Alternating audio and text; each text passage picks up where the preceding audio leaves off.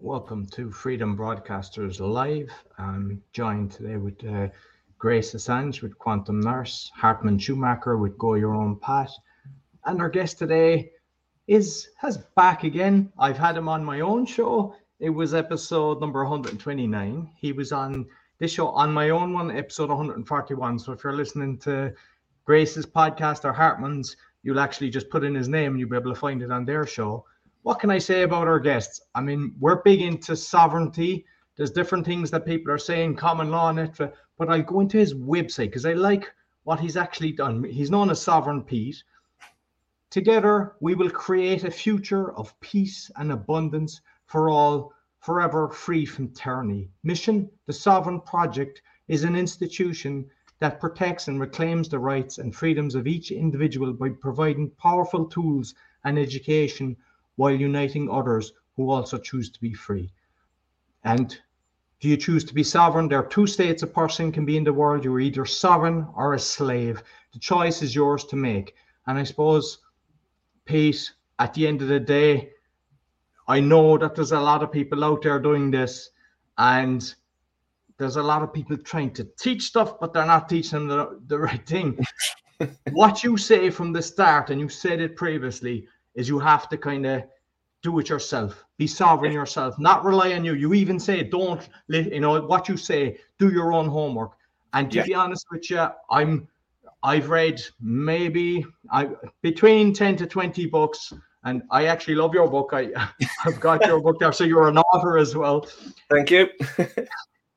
What I would say is I like what you've done, and all the messages. There's been thousands that have actually listened to the episode. There's loads of people giving beautiful comments to what you've actually done. So for those that are listening for the first time, I'd highly recommend going back, because there's so much in this. You might think it's simple, but I know that you've been doing this for years. So welcome to the show. And you might, if there's anything you'd like to say, just as well of what you're at. Oh, thank you very much. Yeah, you're absolutely right. Don't take my word for it. Do your own due diligence. Go and do your own research. So the Sovereign Project, when I set it up, I suppose I'll go back a little bit before 2020, because I set the Sovereign Project up in 2021. That's when I put the website up. And what I noticed is a lot of people were waking up in 2020 and they realized that, the government's law isn't law after all. There's something seriously wrong with it. And then they were going looking for this magical common law. And then they were getting into all sorts of problems. So what I'm trying to do is I'm trying to put people on the right track. Okay. I never make a claim that I know it all. No single person does. Okay. But I know enough to steer people on the right track. And I try and show people that it's your law. That's how it works. You don't go looking for someone else's law. So it's your own power. It's your own sovereignty. You govern yourself. Okay. So I tend to I don't like to use the word teach. I talk. If people want to listen, that's fine. If they get something from it, that's great. I try and wake people up, put them on the right path, so they've got the right tools, so then they can spot the fakes. There's a lot of people out there. I'm not saying they're doing it on purpose. They might have good intentions, but they might lack the knowledge. And what they're doing is they're giving out bad information to people who don't know, and they can't spot the bad information. So I try and put people on the right track so that you can go on your own journey. You've got the tools and you can spot the deception and hopefully not fall into the trap. And if we've got time, hopefully we can cover some of those traps today. Absolutely. Absolutely. Like, I have made so much notes based on the different things. And I've even got one of our previous guests who's, because of what's going on in Singapore and everything, he can't come on because he's afraid he'd be arrested. And he sent me a list of stuff as well. So if we get time, we'll go through his stuff. Yeah, I'll try my best to answer them. No problem. What based on my own knowledge, right? And I've done a course on Magna Carta, because we've talked on a few of these things. My understanding now, compared to previously, it looks to me, and maybe I'm wrong, that the Magna Carta was done by the rich boys, the big boys, so to just take the power off the king, but it wasn't for the individuals. And a lot of people out there think that the Magna Carta is for us. And I think UCC is kind of similar, even though you can touch on bits to protect you. So I'd love to know your thoughts on that. Yes, you're absolutely right. I think we better talk about different jurisdictions, and we better touch on corporations. This might make things a bit more simple. There's many things. Let's just talk about this country that we're on, or I'm in. I know you're not in England. Okay, let's go. The problem is when someone asks me a question like that, there's so many layers, and I have to go, oh, let's go back. So anyway, a country, people think, is the land that people live on, and a physical land, but it's not. A country is basically a jurisdiction. It's a corporation today, okay? The word country comes from counties. What a county is a king would place a jurisdiction upon the land. He would count the number of people within that border, within that jurisdiction, and they would be the taxpayers. They were the county. If you've got a collection of counties, that would be a country. So it's a jurisdiction, it's a corporation. Now, talking about England, you've got many different titles. You've got England, uppercase and lowercase. You've got the Kingdom of England, or England, the Kingdom, depending on how it's written. You've got Great Britain, the Britons, and you've got United Kingdom. So you go, hang on a minute, why have we got all these names? Well, they are separate corporations with separate titles. So to give you an idea, Great Britain is a corporation, and before 1968, if you lived on this land, England, you were part of the British corporation, and you were known as a British subject. Okay, they were in one jurisdiction. After 1968, the passports changed and it became British citizen. You switched jurisdictions. You're no longer in Great Britain. You're now in the UK corporation, okay? So as long as people understand these different jurisdictions, that's what's going on. If you're called a subject, then you are under the control of a monarch. You are subject to the king or the queen. If you're a citizen, you are a slave to the city, okay? You're an employee of a corporation. That's what it means. Now, going back to the Magna Carta, now we understand all these jurisdictions. The problem is the Magna Carta was written in England, nothing to do with the UK. So the Magna Carta is written between the king, which is the monarch, against the barons. Okay, so it was a contract between them. It was between the barons and the king within England, or the English jurisdiction. Now, there is a problem for the MPs, the politicians today. They have a major problem with the Magna Carta because obviously there is some clauses in there, and a lot of people say, oh, you've got to follow this and all the rest of it. So what they've been doing over the centuries since the Magna Carta was written is moving us away from English, if you like, jurisdiction, or Great Britain jurisdiction, and they've pulled us into the UK corporation jurisdiction. So today, the Magna Carta no longer applies if you're operating in the UK corporation. That's the layman terms basic understanding, just so the average person can understand what's going on. That's why if you go into a court of law, it's not a court of law, it's a corporate court. It's a court de jure. That's what they call it. So it's got nothing to do with law. So it's a court de jure. So if you go into a court de jure today, that is operating in the UK corporation jurisdiction. That's why the Magna Carta doesn't apply. And it's the same for the courts in America. A lot of people are going into the courts in America and they're waving the Constitution. Those courts are not operating in that jurisdiction. That's why these people are losing when they wave the Constitution. So you've got to understand these jurisdictions, and people don't. They don't even know what a country is. They're waving the Union Jack. I mean, we just had the Queen's funeral and everyone's waving the Union Jack. And I'm going, oh, no, they don't know what they're doing. The Union Jack is a corporate logo, the UK corporate logo. So you're now a citizen of that corporation. But yeah, the Magna Carta is a contract between the barons and the king. My signature's not on it. So why would I even use it? And this is, I think, a lot of people are going down the wrong path. Because they see what's going on today with legislation, it's not law, it's legislation. Because people are seeing that, they think they've got to go and find some other magical form of legislation, law, to counteract the laws we have today. And people are jumping on the bandwagon with the Magna Carta and all this sort of stuff. And I go, your signature's not on it. And you are still a slave to the baron. And I know there's some people, they do the Magna Carta, I can't remember what it is, 61ers, it escapes me, but there's a clause within the Magna Carta and they refer to it all the time. But the problem is for the Magna Carta to apply to you, you have to swear an oath to the barons. Well, if you're swearing an oath to a baron, which is a title, you've lost your sovereign status. So it is a complicated system of law and legislation, and the average person can't generate the concepts, if you like. They can't see the differences, the nuances. If you talk to the average person today and you say, can you tell me what law is? They've got no understanding. They just think it's just one thing. It's the law. That's it. They have no concept of jurisdictions. So they don't know about equity law, ecclesiastical law, trust law, all these different forms of law that you have to enter into for it to apply to you. And when we use the word law, it's contract law. I mentioned before, I said court de jure. This is what the courts are in this country, in this corporation, the courts de jure. So what they've done is they've using language, they're using deception.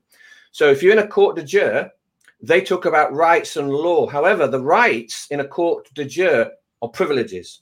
And the law within a court de jure are actually policies within a contract. So you're now talking about contract law. You see, they've made the switch. So it's no longer a court of law. It's a court of contracts. It's a corporate court, and it's dealing in commerce. But yeah, the average person doesn't know this. So I try and teach people this so they don't go down the wrong path.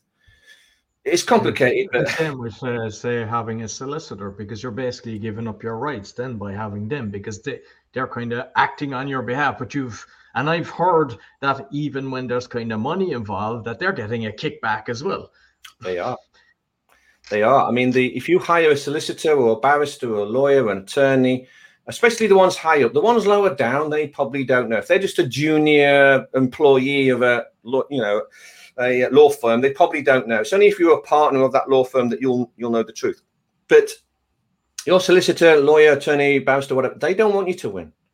Because if you go into these court de jures, which is actually operating as a trust, by the way, and they flip it, they make you the trustee when in fact you're the beneficiary.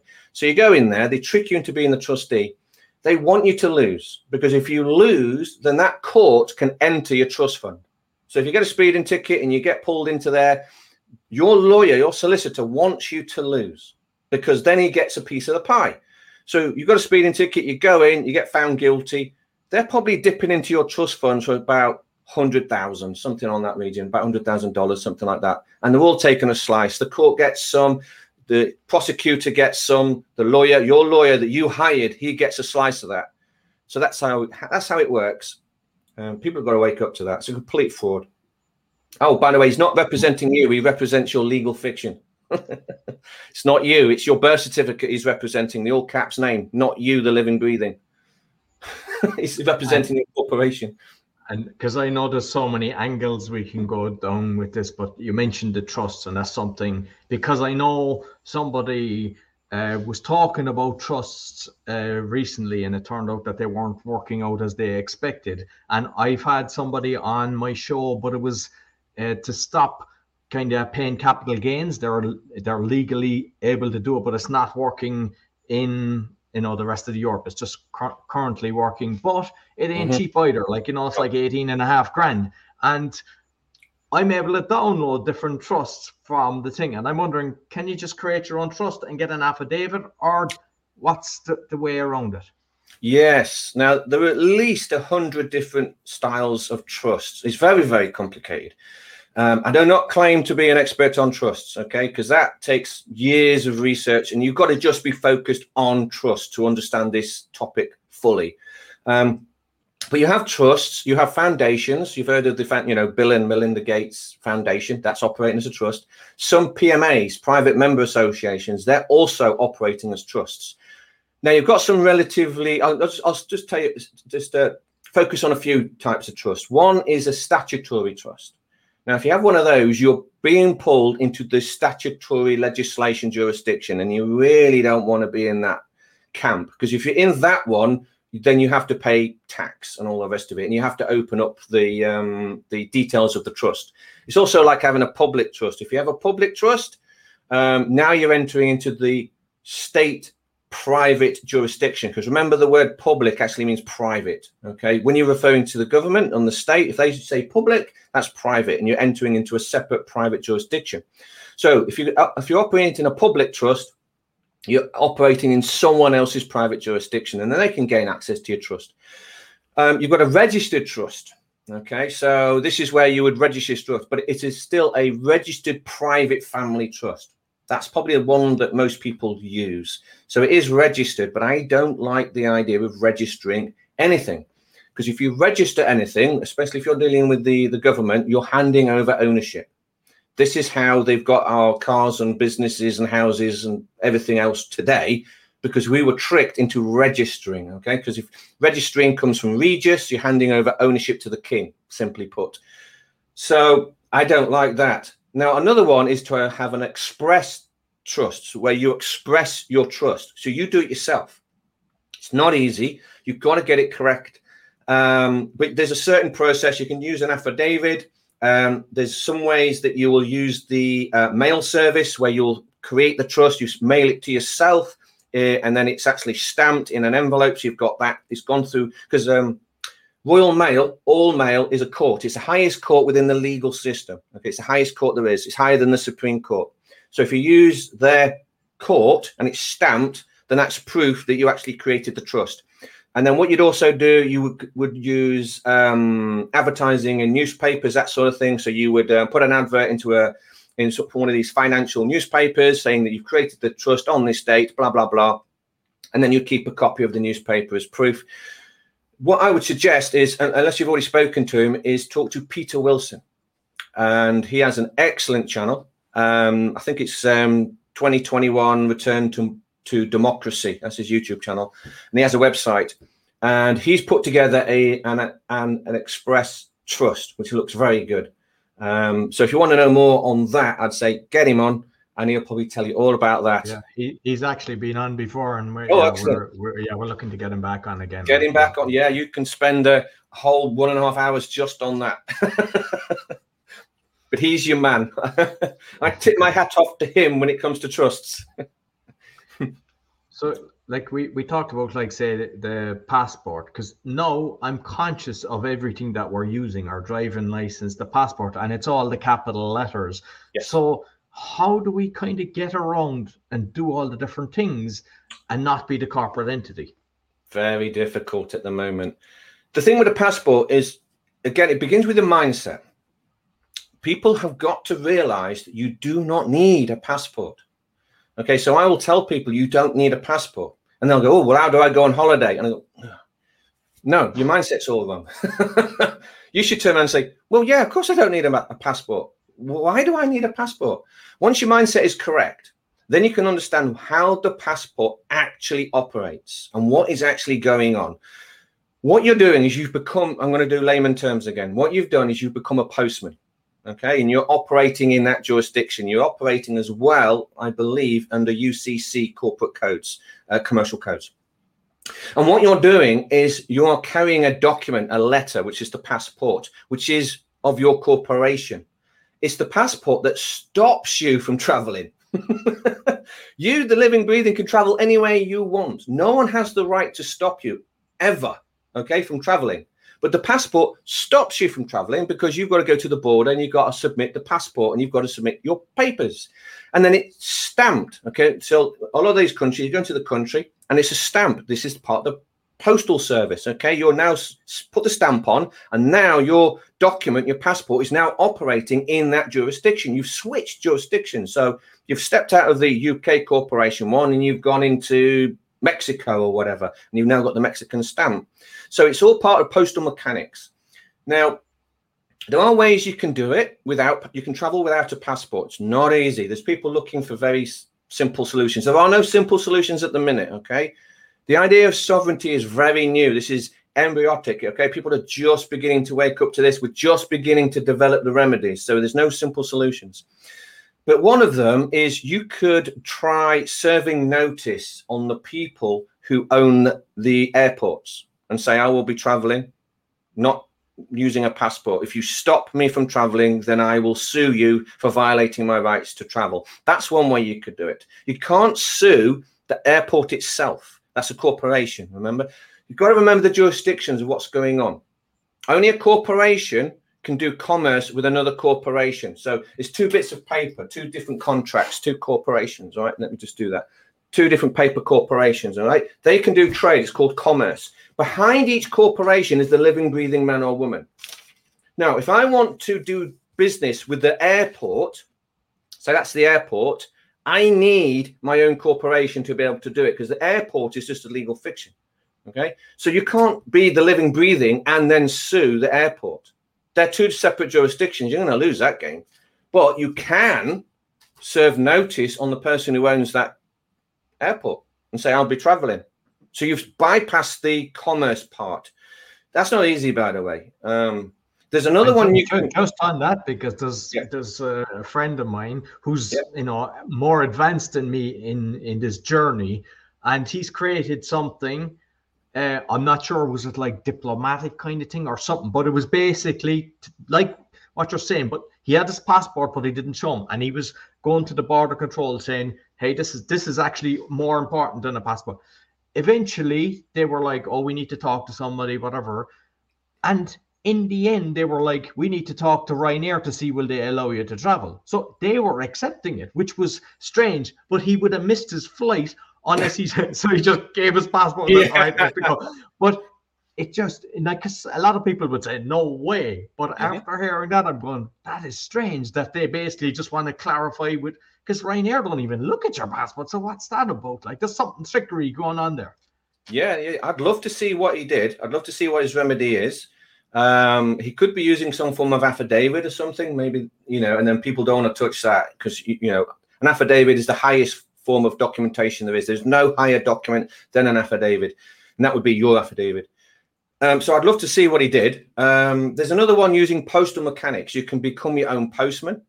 So you can actually control your own documents, and you can become your own postmaster. I'm sort of researching how that's done. It's very just on that, because I remember going into that, and there's a stamp with the fox on it that's gone back for years. Is that something that you've come across? The fox I've not heard of, but what you would do is you get the stamp, about £1. It's going to be a denomination in 10. It's going to be like a 10, 20, 30p stamp or something like that. You put it on an envelope, but you sign across it, and you take control of the document.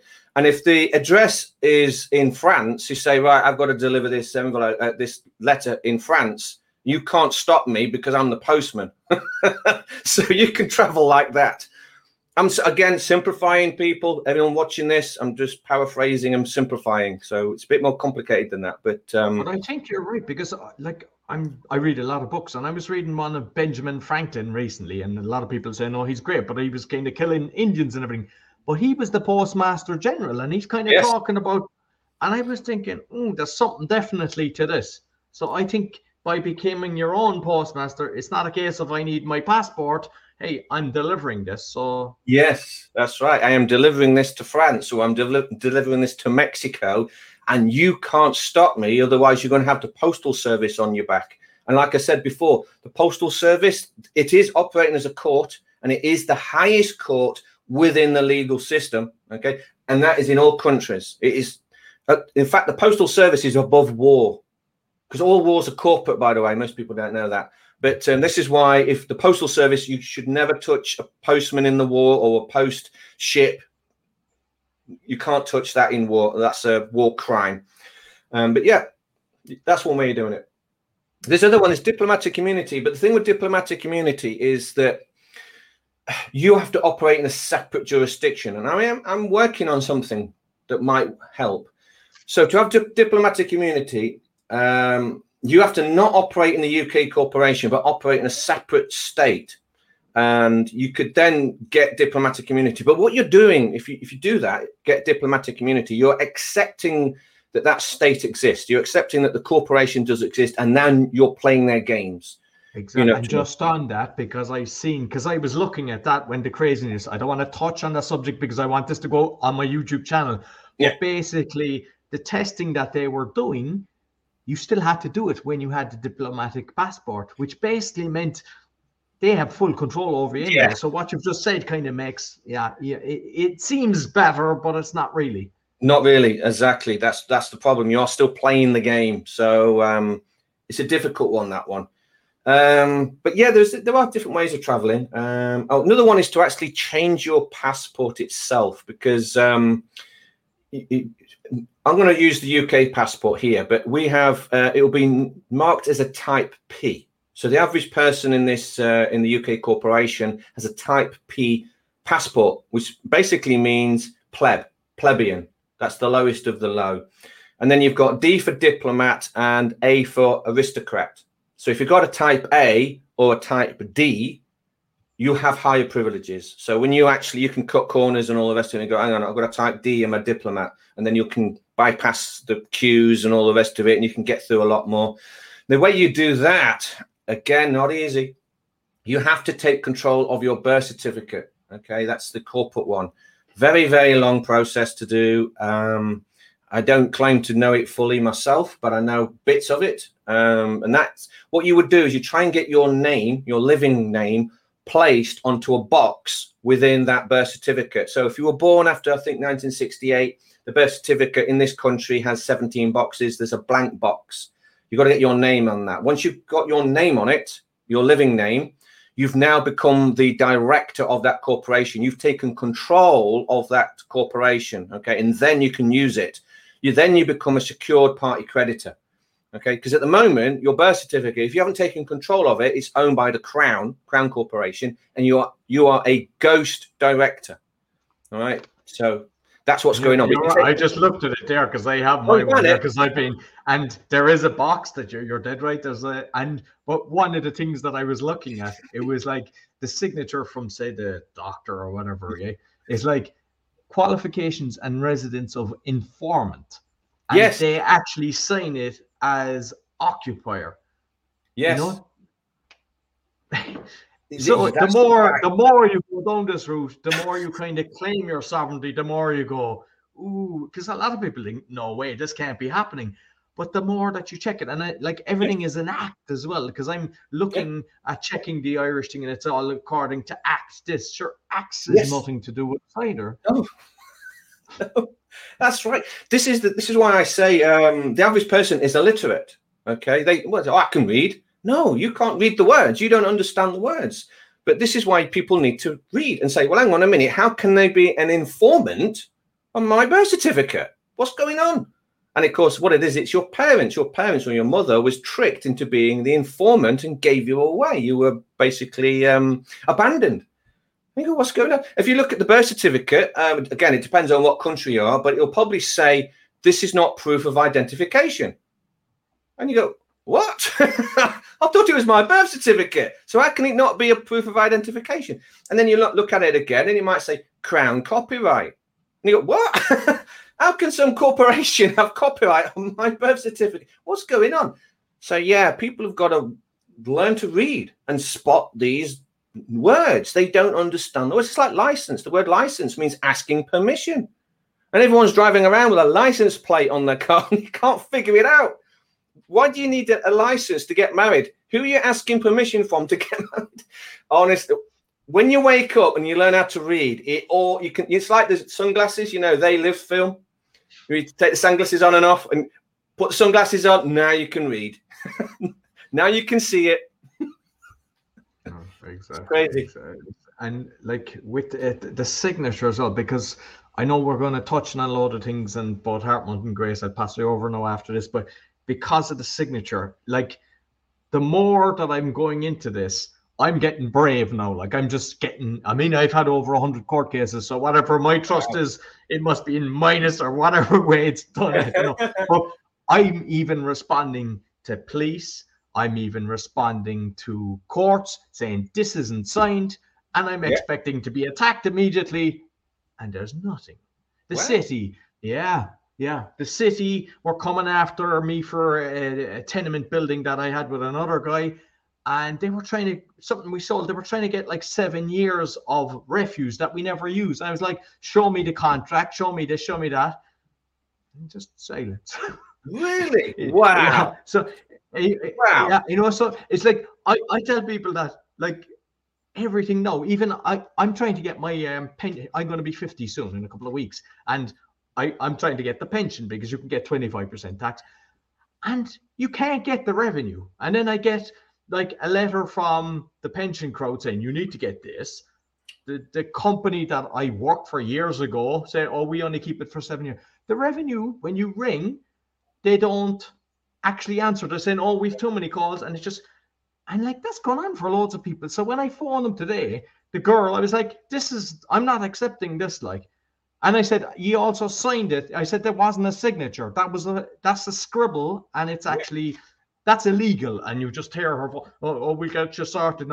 And whereas before, I would never do that. No, it's like, none of these people, like, nobody's got your back. So, like, from just talking to them, I mean, all the people trying to get their pensions and everything, you can't get in contact with them. They'll take your money, but try to do it the other way around, where you're trying to get your pension. Different conversation. Oh yeah. And this is the beginning. As more and more people wake up to this, and the more and more people say, hang on a minute, this document I received hasn't been signed, or it's a scribble with no name underneath, or it's got PP next to the name underneath the signature, which means whoever signed for it is signing on behalf of the name. And then I go, well, I've got nothing then, have I? Because if I've got a signature with no name, I've got a name with no signature. So that's not a legally binding contract. So if you see PP next to it, basically it means by proxy. So again, this is what we do in the workshop. So I show people all this and they see it. So they come to the workshop and they bring their paperwork along, and I go, is it signed? And they go, oh no, it's not. Don't you think you should find out who sent it? No, if you don't know who sent it, then you can't ascertain obligation. Who sent it? I don't know. It's just a piece of paper with ink on it. It could be a automated mistake. I don't know. So I need a signature. I need a name. I need to know who, living, breathing person, has sent it. It can be an employee of a corporation. Not a problem. But I am the director of my corporation. But I'm going to have to deal with an employee of that corporation, whoever it is, and I'm going to need to know their name, because I've got to ascertain obligation. If I don't know who you are, I can't ascertain obligation. There's nothing. No. When you do that, when you write to the person, they shit themselves. And they do. Kind of go, it's not to do with me. They pass it on, and then it kind of disappears. One thing that I just want to, and I think maybe you could clarify this, but I believe that a lot of times people are getting the letter and they just assume, oh, yeah, there's something wrong, and they leave it go. But I think you have to reply, because if you don't reply, it's like acknowledging that you've got it and you accept it. So you have to reply and kind of state the things that are incorrect with it. Yes, that's right. Now, there's a difference between replying and responding. Okay. So again, this can be a trap. You've got to be very careful. So when you receive mail in the post, it's normally 2 colors of envelope. White is domestic, okay? So that just means offers to enter into commerce. It can be birthday cards, letters from your mum, blah, blah, blah, okay? White envelope's domestic. If it's brown, then that means official commerce has begun, all right? So if you get a brown envelope, you go, hang on a minute, has commerce begun? So anyway, if you get an envelope that's white, it's an offer to contract, if you like, or enter into an agreement. Now, you should reply, but not respond. Now, what a reply means is either send it back. You can actually send unopened. If you say, well, I don't know who this is, you can address it not recognized, return it and just send it back. That's a reply. Or you can open it up and then do a reply and return it, but not addressing what was written in the mail you've received. That's the trap. So a lot of people are responding when they should be replying. Now, let me go into a bit more detail. The difference between replying and responding. If I said to you, oh, morning, lovely day, isn't it? And you went, yes, it is. Lovely day. Fantastic. You've responded to my question. That's a response, okay? If I say the same thing, oh, lovely day today, isn't it? You say, jog on. You've replied, but you haven't responded to the question that I've given you, okay? So if you do open this mail up, you've got to be very careful. Because if you start negotiating what is written, then you're basically entering into a contract, okay? So what you need to learn, again, this is what we do in the workshop on a Tuesday night. We do returning mail, that sort of stuff. What you need to do is you read it, and if it's a new correspondence, you've never dealt with this company before, or you don't want to deal with them, then what you will just do is highlight the errors. And it will normally be a notice of unable to respond. So it will be your letter dated, blah, blah, blah. I am unable to address anything written within your letter because of the following errors. And one of them is it's not signed, or there's no name, or the addressee is not recognized, or whatever it is. But don't get into a negotiation. It's like if you get a speeding ticket, don't start negotiating and saying, wow, well, I was late for work and I'm sorry I was doing 35. That's a response.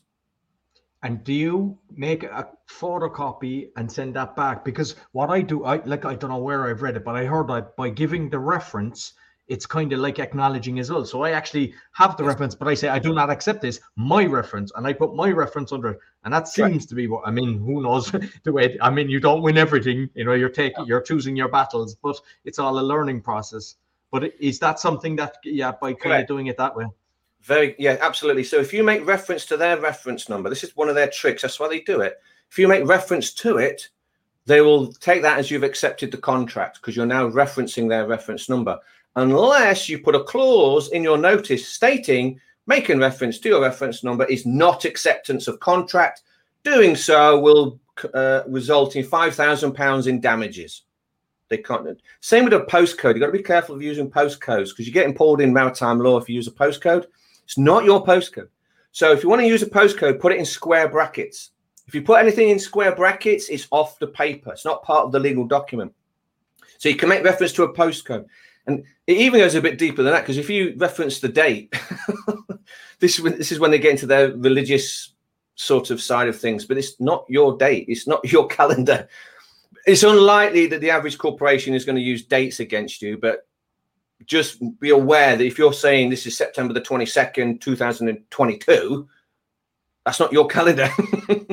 It's someone else's calendar, but that gets deep.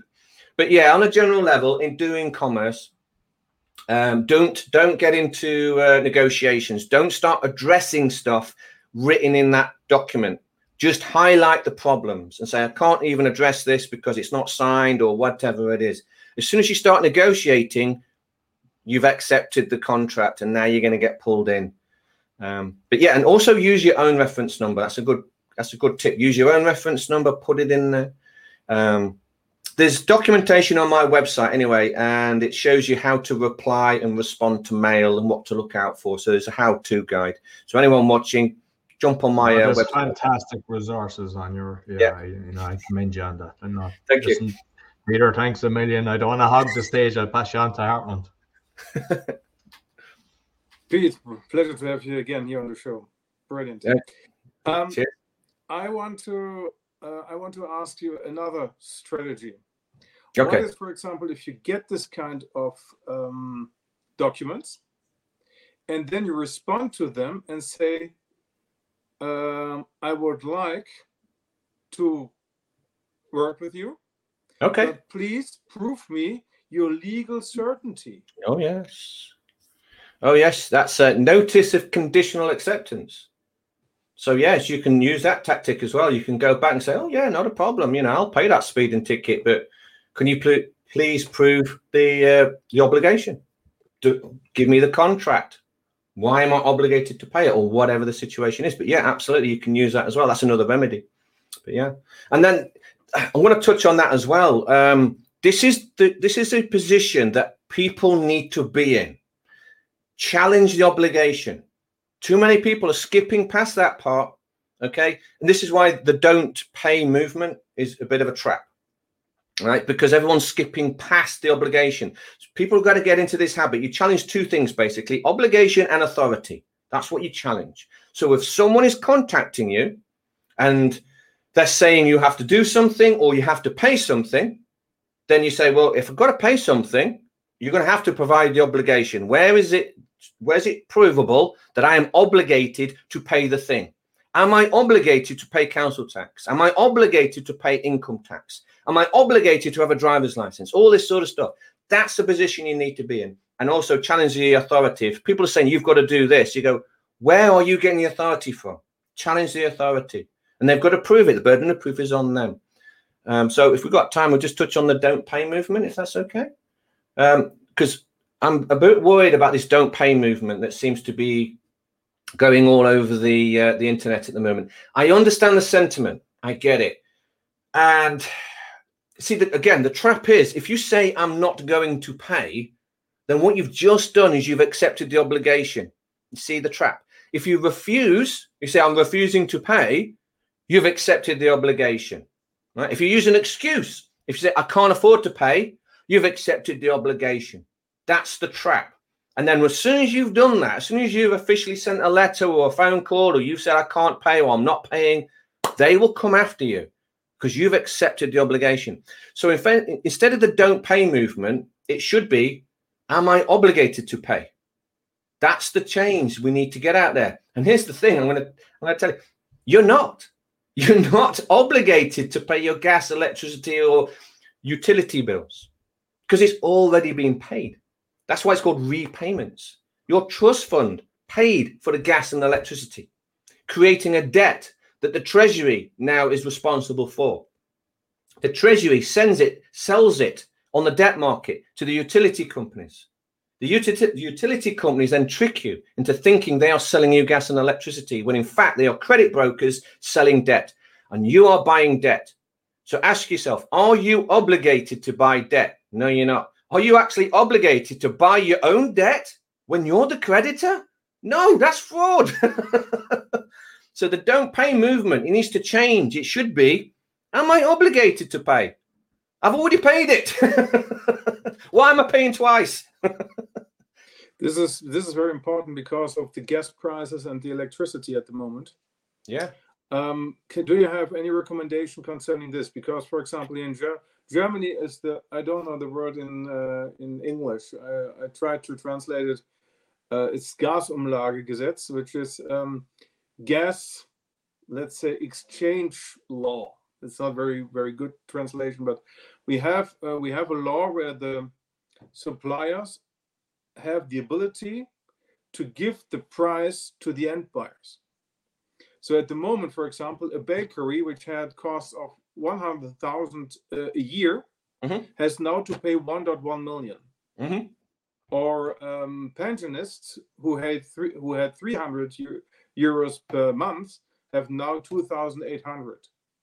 And in 2 months here in Germany, the game is over. Yes. Because no one can pay the gas and electricity anymore. They can't. Yeah. Same here. It's gone up, not quite as much as Germany, but it's doubled, easily over doubled, almost tripled here. And there's people who can't afford it at all. Even if they wanted to, they can't afford it. And they're going to go cold and they're going to go hungry. So also, what we're going to start is, when they say they, no such thing as they, government is just a corporation, okay? So people, living people, have passed legislation. It's not a law. Not a law in any way, shape, or form, all right? Remember, Germany is a corporation just like the UK. It's a corporate policy. That's all it is, okay? That's why you challenge the obligation and say, actually, am I obligated to follow this corporate policy? And you're not. Because there is no contract. You never signed anything. A lot of people are dealing with corporations, and they're dealing with service agreements. Service agreements, not a contract. Also, contracts and service agreements, you must still be given informed consent. So you must be notified of what you are actually buying. What does the contract actually involve? Go and research your own utility companies. You will find, with a bit of digging, they are credit brokers. They go, I wasn't told this. I wasn't told I was dealing with a credit broker. They don't sell gas and electricity. So all you got to do is, if we get enough people into this, if they know about the Sesta KV Trust, it's game over. So there's millions of people in Europe and in England and UK struggling. We've got to get this message out to these millions of people and say, no, your gas and electricity has already been paid for. And when enough people know, that's it. This scam is over. You don't even have to fight it anymore. Everyone in the whole street will know what they're going to do. The game's up. But I mean, there is sort of ways around it. It's not easy. Not easy. One way is to fit your own meters. Okay. So you will get a fight on your hands as an individual. But if you can get together with a group, see, there's got to be streets. There's got to be areas of people all in the same boat, all struggling to pay their gas and electric. All neighbors must be talking. So if that entire area, if a few streets got together and they all changed their meters, that's it. Game over, because those houses, those people, those neighbors will back each other up. So when the bailiffs come to the first house, the rest of the people come out and surround the bailiffs. 100 people, 200 people surround those bailiffs and the electric board. Jog on. And that's how you do it. And these people will know why they're doing it. They're not stealing electricity or gas. They've already paid for it. So You can do a notice of conditional acceptance with some of these credit brokers. Okay, so if you fit your own meters, you say, right, from now on, I'm now going to fit my own meter.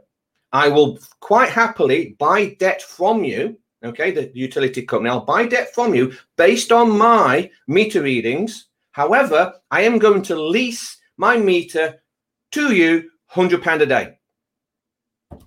Conditional notice of conditional acceptance. Now, an individual trying to do that, very tough game. We have some people doing it now. You get 100,000 people doing it, 1 million people doing it, it's game over. The system collapses and we're done. We go back to a free market. I pray for that day, and I'm not even religious. But yeah, you just got to know that your gas and electric is already prepaid for. You paid for it. That's why it's called repayments.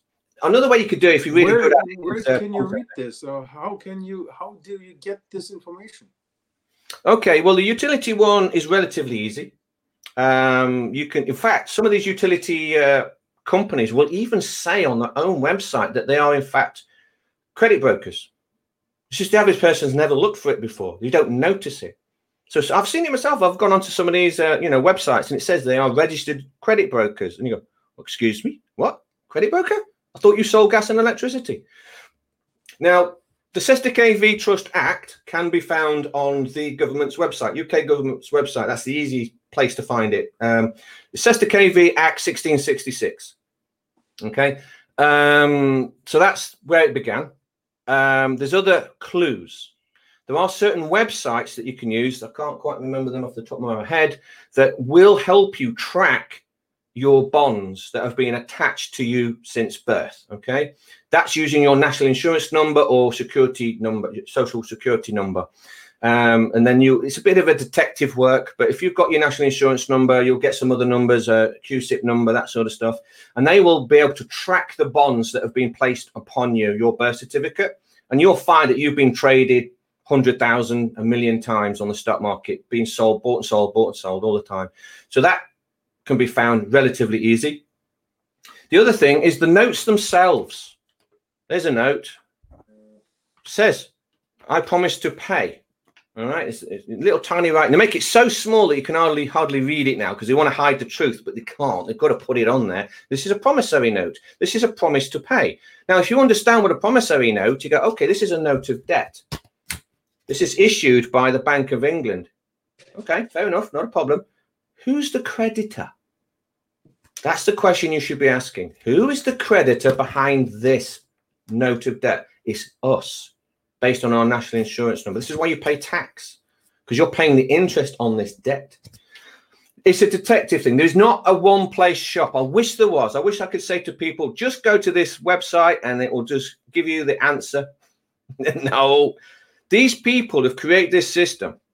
They've been on it for centuries, and they've buried it under layers of bureaucracy and legalese, language and words that mean different things. So it's a detective work, okay? It's like, again, your birth certificate. Why does it say not proof of identification? What's going on there? It's the grammar. Why am I getting documentation in all caps? Why is my name written in all caps? If you go look up grammar, English grammar, then you realize that's acronym. What's going on? So it's all these clues. You put the dots together. And that, if you understand economics, by the way, then only a living, breathing man or woman can give credit. That's where it comes from. It has to be living. Someone living can give credit. Corporations cannot give credit. They can't do it. They have to have someone backing it, someone living, breathing. And that's where it comes from. So we are the creditors of this. That's what we are. And you can go and search, and it'll take you some time, but you'll find the crumbs, the breadcrumbs, and you can put it together. And then again, national insurance number, you can research it. It's a bank account number. Got nothing to do with insurance. This is one of the things that put me on this path of discovery to begin with. Over a decade ago, I had a back injury, couldn't work. Never claimed benefits in my life, ever. And I worked since I was 16, since I left school. And I thought, okay, can't work, lost my job, I'm going to use my insurance. That's when I discovered it wasn't insurance at all. And I wasn't entitled to anything. And I thought, why am I paying it for all these years if it's not insurance? And then I discovered the straw man, the legal fiction, Sesta KV Trust, the birth certificate, this, fiat currency. Yeah. But yeah.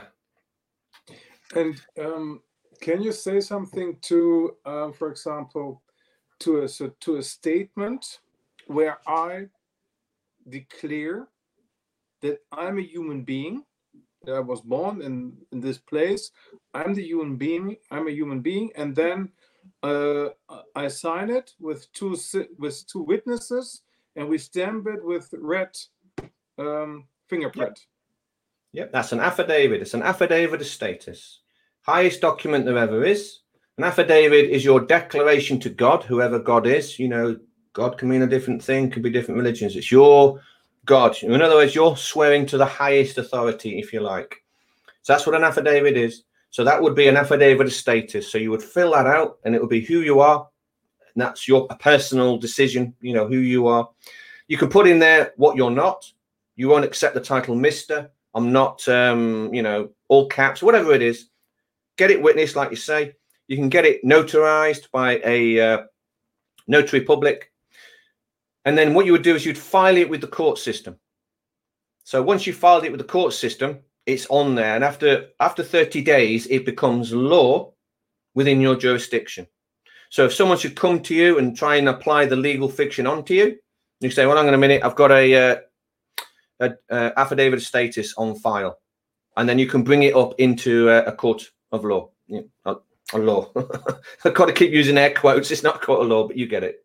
But yeah, the affidavit of status, you can do that. Okay, that's important, because we here in Germany we learn this, how to do this, and then we work a lot with the legal certainty. Yeah.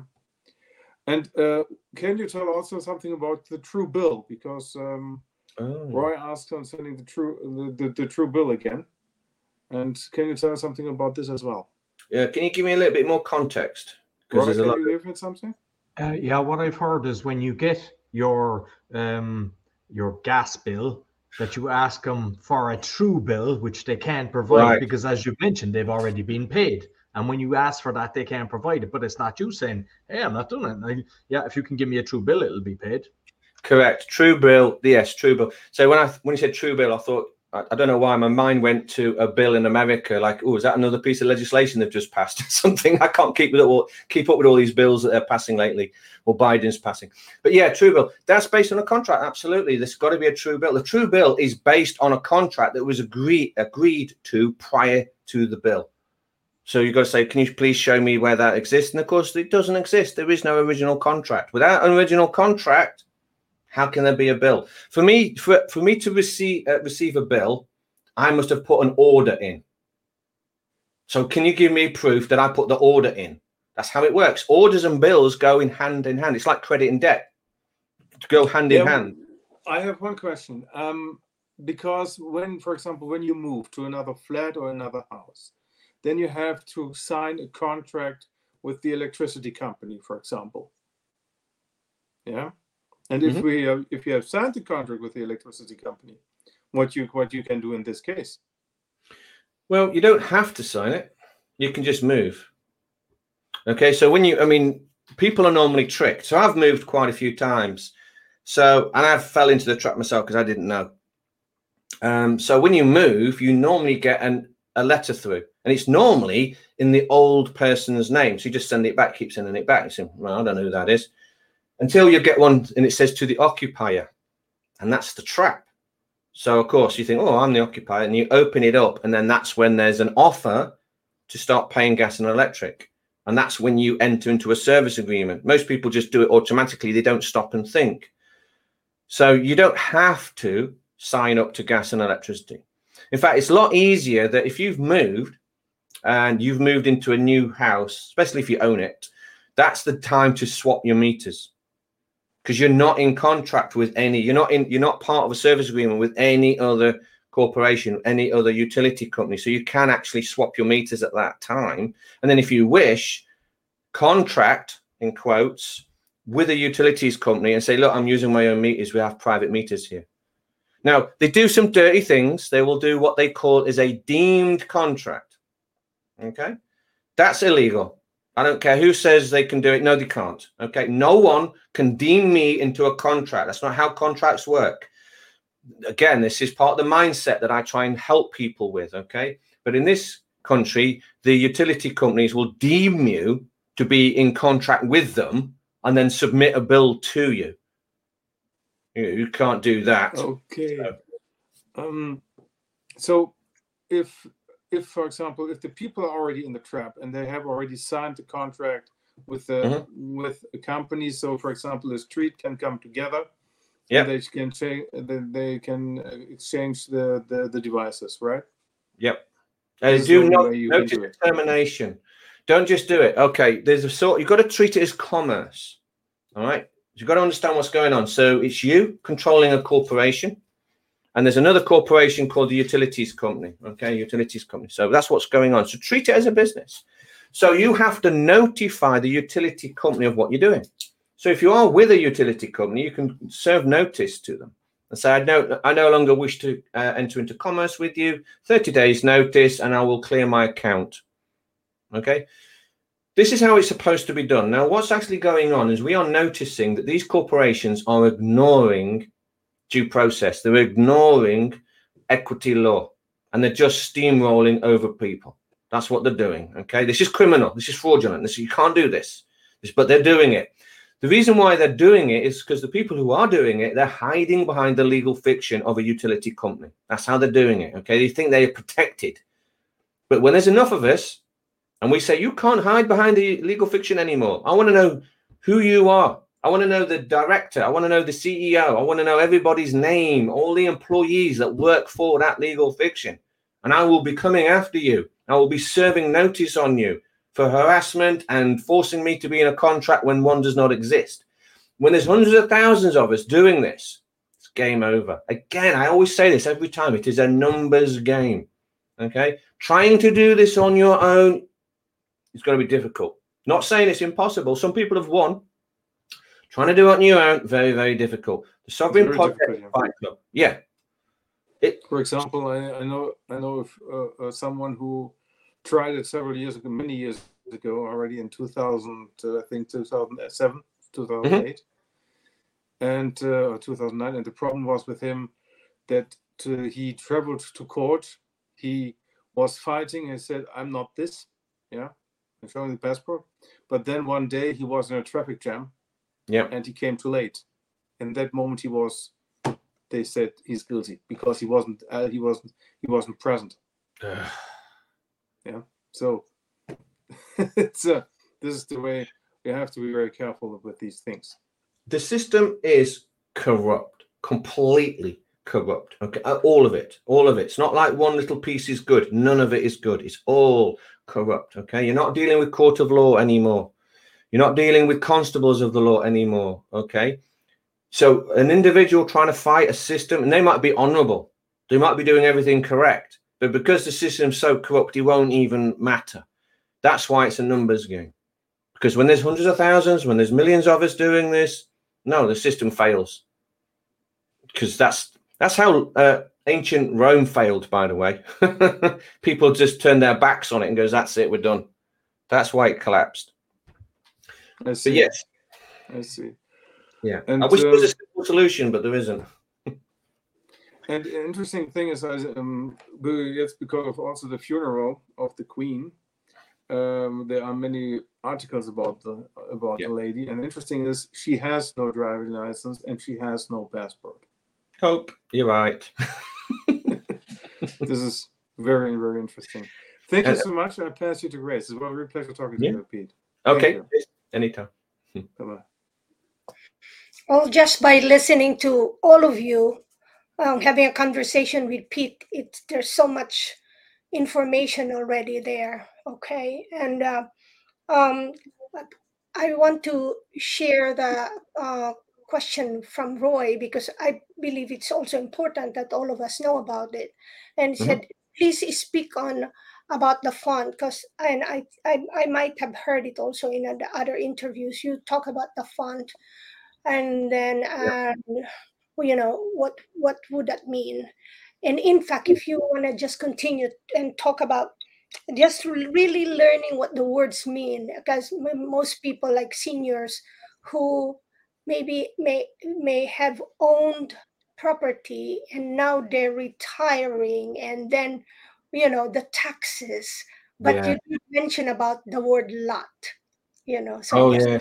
okay, and then and also the font that Roy said. Yes, there's a lot going on there. Yeah, I mean, this is how they defraud you. The people behind government and government agencies and corporations, including the police, they defraud you because they are not writing to you in English. This is how they get away with it.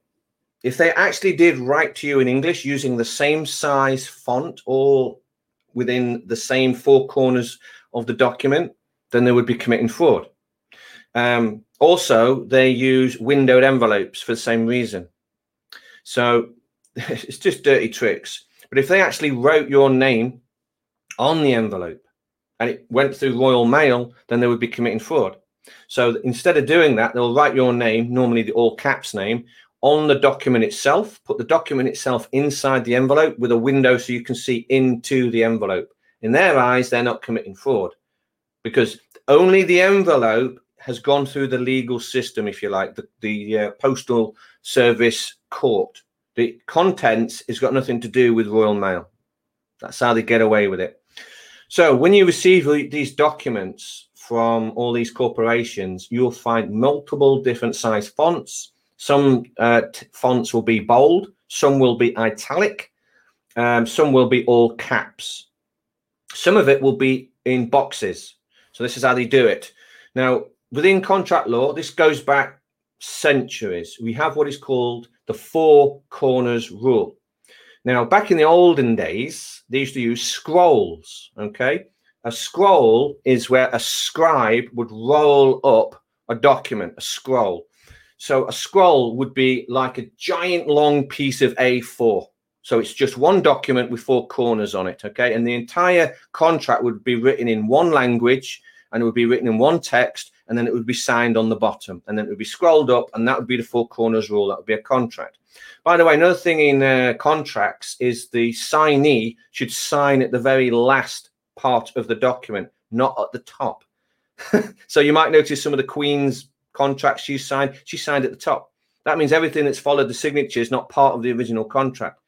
So the way it's supposed to work is when you write a contract out, the entire contract is written out in one language using one font, and then the person signs at the very bottom. They sign at the last part. So this is called the four corners rule. So the four corners rule means that's the extent of the contract, okay? Nothing can be added and nothing can be taken away. Everything within that four corners is the contract. Now, the people within these corporations, they take that another stage further. Anything in a border now is a separate contract because it has four corners. So what they'll do is, I don't know, let's say, give you a little demonstration here. They'll write out a contract, right?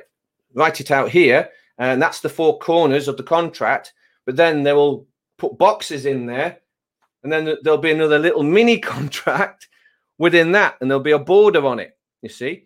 Now, the average person will read that and think it's all one document, and you go, no, it's not. That's not part of that. So that's how they do it. They violate you through the four corners rule. And then, of course, they'll use italics. Now, if you see italics, which is where the writing is slanted, this comes from when judges would write on official documents. So if he was in court and he was reading a contract and he wanted to make a note onto the contract, and the judge would write slanted italics. And that was to show that it was not part of the original contract. So anyone reading it goes, oh, that's a note by the judge, not the original. So if you see documentation, it's got italics in it, it's not part of that document. If anything is bold, that's a different font. So within the contract law, you probably heard of the term, can I have it in plain English, please? That means one font, one language. So they change it. In fact, they do it on the notes as well. Let me see. You've got a note here. Oh, there we go. You see how you've got the pound sign is smaller than the 10. That doesn't say £10 because you've got different size fonts. Okay. And there's other ones. See how you've got different fonts. It says 10 and it says pounds. But that's two separate fonts. They're two separate pieces of text, if you like. It doesn't say £2. It's a pretty piece of paper. You can do this, by the way, in an article. This is what they're doing. An article means artificial, basically. An article is what you see in a magazine. It's just got to be pretty. It's not an official contract. So you can do all this. It's not a problem in an article because there's no contract going on. You can't do this in an official contract. So because people don't notice any of this, they don't notice all the caps and all the rest of it. Like you might say summon to court. Well, summon to court will be written in all caps. Well, that's not English. Because if you're using the rules of grammar of English on that, then it's an acronym. It can't be English. So that's how they're doing it. And people need to start addressing this and basically say, I can't even read this document. I can't even address what is written on it because I don't even know what language is being written. And then you can return it. So, yeah, the fonts mean a lot of things. But, yeah, in plain English means one language, one font, no boxes, nothing like that. That's how contracts should be written. So it's really learning the game that who enslaved us played, and then we relearn it so that it could benefit us. And since it's been happening for decades and who knows, maybe centuries already. Yes. And so nothing really, as you said, is easy. And so like in New Jersey, there's really movements going on. And one thing that I would tell people is that, there's so many thoughts there, so many directions that you could take. But as you said, we have to own it. And owning it means if we just at least do one step that we know it's different, I think it makes a difference in the way we feel, as we know that it's about being fearful of rocking our situation. I know the situation may not be good, but the more that we do it, and so we're so scared to change it.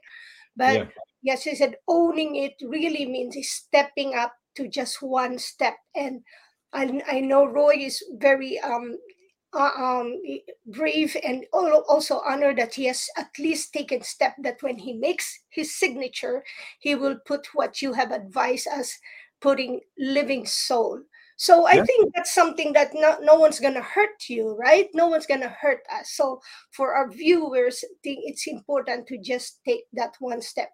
Now, Pete, you sometimes also, like, we're grown and others are, we see these young people and I'm sure I'm sure none of the people who've been listening to you or listening now will not understand that something is wrong with the system.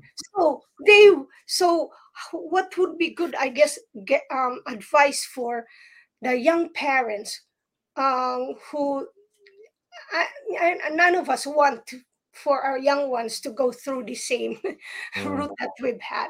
What would be the one thing that they can do? Let's start with the unborn one. When the unborn, about just to be born. I think this is going to be a generational thing. It's going to be the next generation that's going to be free, because we're going to have to educate the next generation on this stuff. But yeah, it's a difficult one. I wish there was a simple answer. I think the only people who are going to survive this great reset are the ones who put the work in now and learn how this works and breaks their brainwashing. Okay. So if they can do that, if they can get the right mindset, then you're on the right path. But once you get into the right mindset, then you will be able to answer a lot of the questions yourself. But just learn this. Everyone's got some spare time. I hear a lot of people go, I ain't got time for this. You got time to watch TV. Well, if you've got time to watch TV, you've got time to study some of this. Spend 3 or 4 hours a week on it. Download the documents on my website, read it. Get into a group in your local area, share, that sort of stuff. That's what I want people to do. Yeah, you also mentioned lot. You want me to cover the lot? Yes, I remember now. Yeah, let's go back to Klaus Schwab when he says you'll own nothing and you'll be happy. The reason why you don't own anything now is because, again, like I said, most people are illiterate. They don't understand the wording they are using. So they think they've got a deed to their house. No, you don't. You don't have a deed to the land and you don't have a deed to the house, the property. Depending on what country you live in, the wording might be slightly different, but it will probably say statutory resident. It might actually call you a tenant, and it also it can refer to a lot. Now, the problem with a lot is a jurisdiction within a contract. That's all you've got. You don't own the physical land. You've bought a piece of a jurisdiction, not the land itself.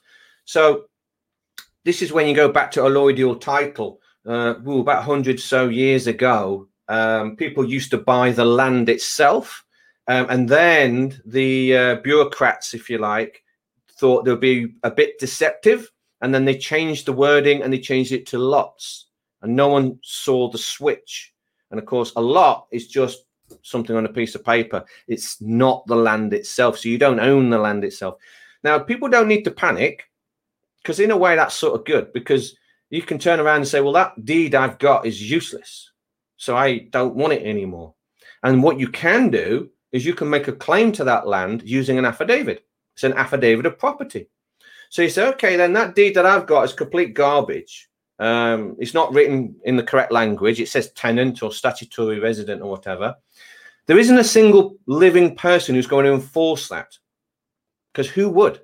So look at this. This is why I say that the system's so fragile. A corporation might try and force that onto you. A person would not. So say, for example, the Inland Revenue Land Registry, say the Land Registries try to enforce that deed onto you.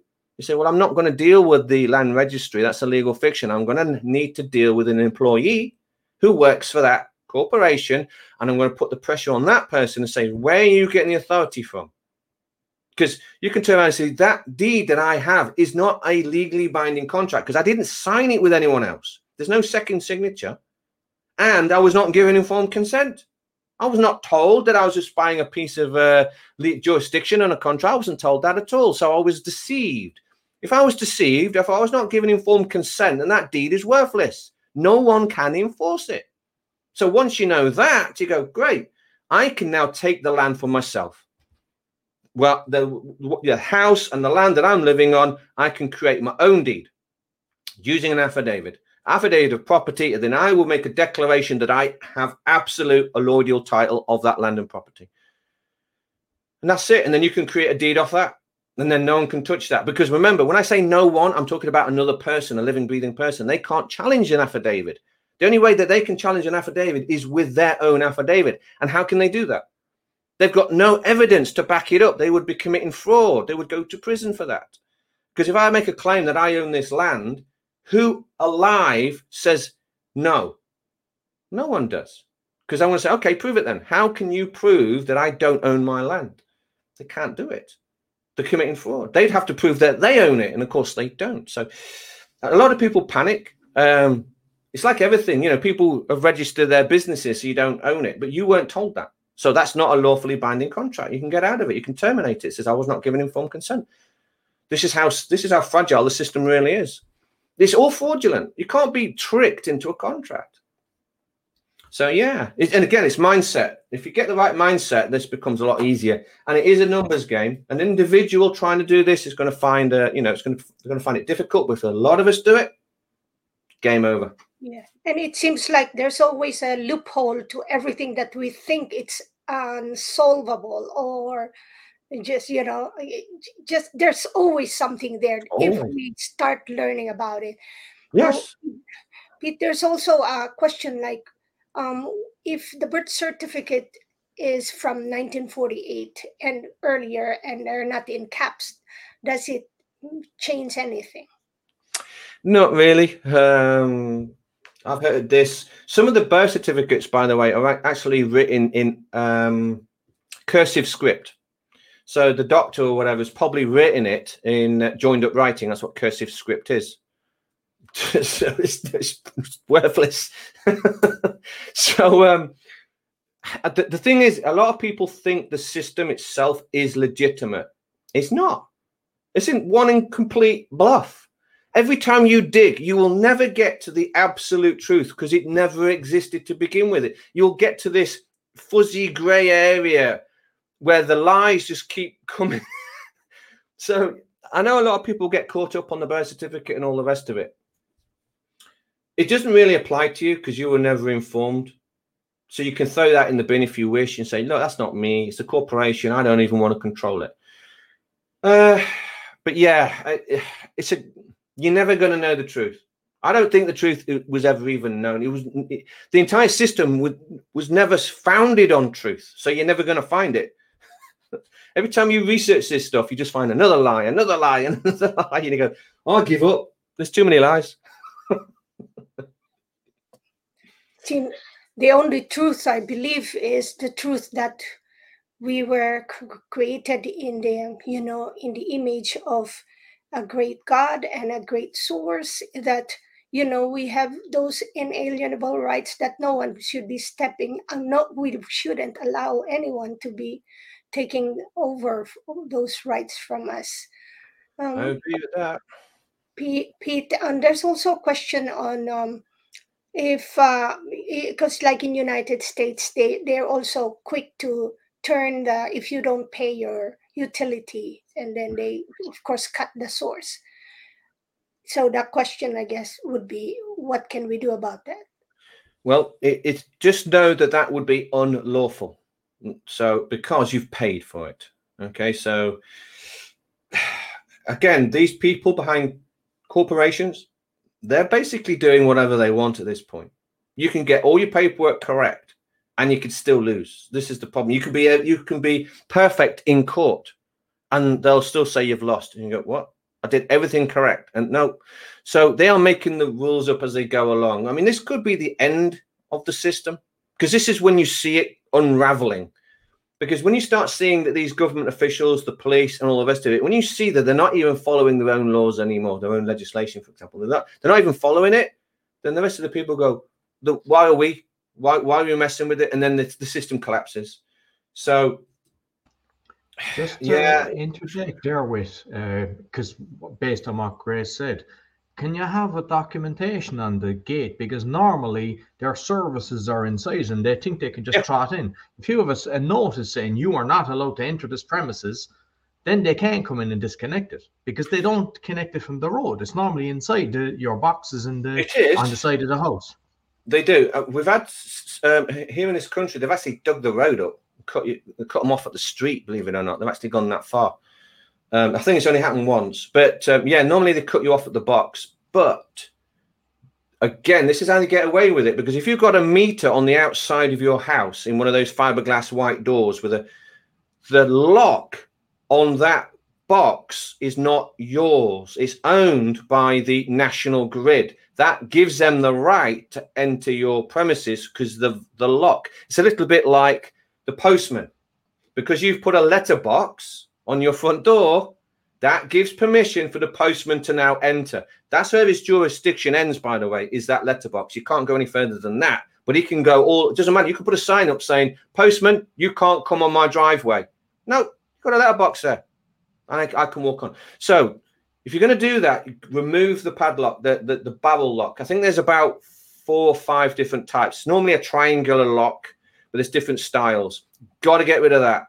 And just on the actual unit as well, because you've got the electricity meter and you've got the gas meter. What I've heard, but I don't know, is it true, is that just make sure that it's a registered gas installer, that they're certified, because that can come back to bite you. They'll use the safety kind of. Is that kind of the best way to do it? That when you buy your own meter, just make sure that they're certified, but then you have your own little box. They can't come near you.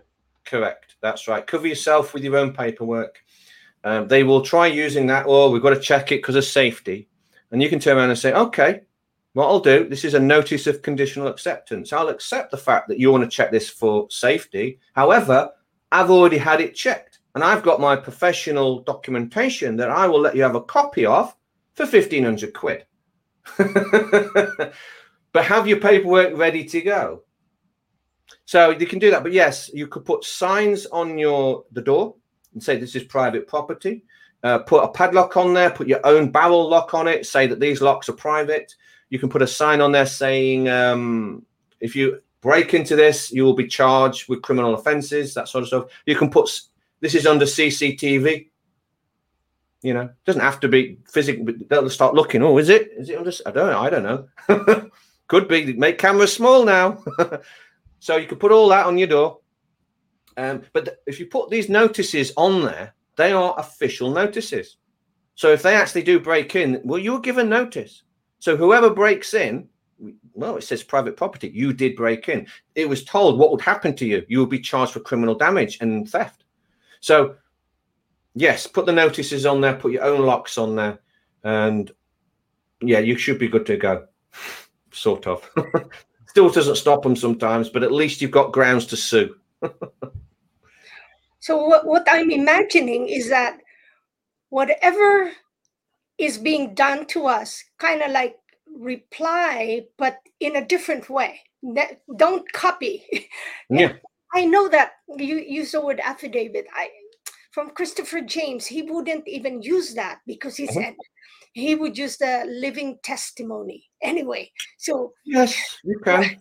So, but it's in a way it's good, yeah, because you know how sometimes we go to the internet and find a form that we might use. Now we have to be careful with that because the same form might put us in trouble. Yes. Now I'm getting it more. Yes. Now that's why it's important to keep listening to Sovereign Pete. You only use your own paperwork. Don't use someone else's. There you go. Yes, make your own. It's like sovereign. Yes. Own everything from its word, its a font, its size, whatever you want, as long as it's all yours. That's right. Right.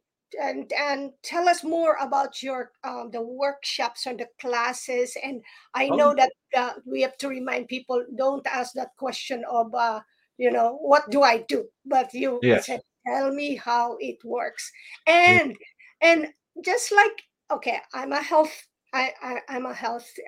professional, so I always say you may have all those studies, but unless you apply those health studies on you will never experience which one works for you. So the same thing as in common law or whatever you apply. And since we're all different, I guess, Pete, we each of us only know our situation. So what we can, through learning from Sovereign Pete, Peter Wilson, and Christopher James, that you apply to you and then kind of own it. And nothing is easy. So tell us more about that. And if Hartmut or Roy have other things. I think we have a viewer, but I believe that's quite the things that he asked. If he re-listen back to this podcast, he will know the answers. No worries. Yes, correct. Yeah, you've got to own it. That's why it's called the Sovereign Project. There's a clue in the title. So don't ask me what to do, because I can't tell you what to do. All I will do is show you how it works, and then you can make a decision on what to do. But do your own paperwork and just do little things. Don't try and tackle everything. Too many people are jumping in and doing everything, and don't do that. Just do it in little small areas. You know, you might be dealing with someone at work, maybe your boss or something trivial. Try it there. Maybe you're dealing with, I don't know, a shop or something. You're not happy with the service or something like that. Try it there. That sort of stuff. So some of the people who've been coming to the workshop, they've been using this in normal day-to-day life, and they've found results. And they were quite surprised because they went, wow, it only took me 3 or 4 notices and I got what I wanted. Yeah, that's it. Well done. So yes, learn how it works. Become sovereign, and then you make the decision on how you want to handle it. We'll talk about the, hopefully got time. I just want to touch on a few little things. The workshops. As everyone knows, I hold a workshop here in Leicester. We did an event a couple of months ago, and it was called Train the Trainer. So we had 100 people turn up, and they were given the information on how to hold their own workshops wherever they are locally. And we've had about 7 or 8 people get in contact, and they want to set up their own workshop. So we've now got workshops starting in other areas. So we've got one in Wellingborough, Bristol, Norwich, Nuneaton, Oxford, and South Wales. Okay. So over the next few weeks, we will be putting contact information on our website.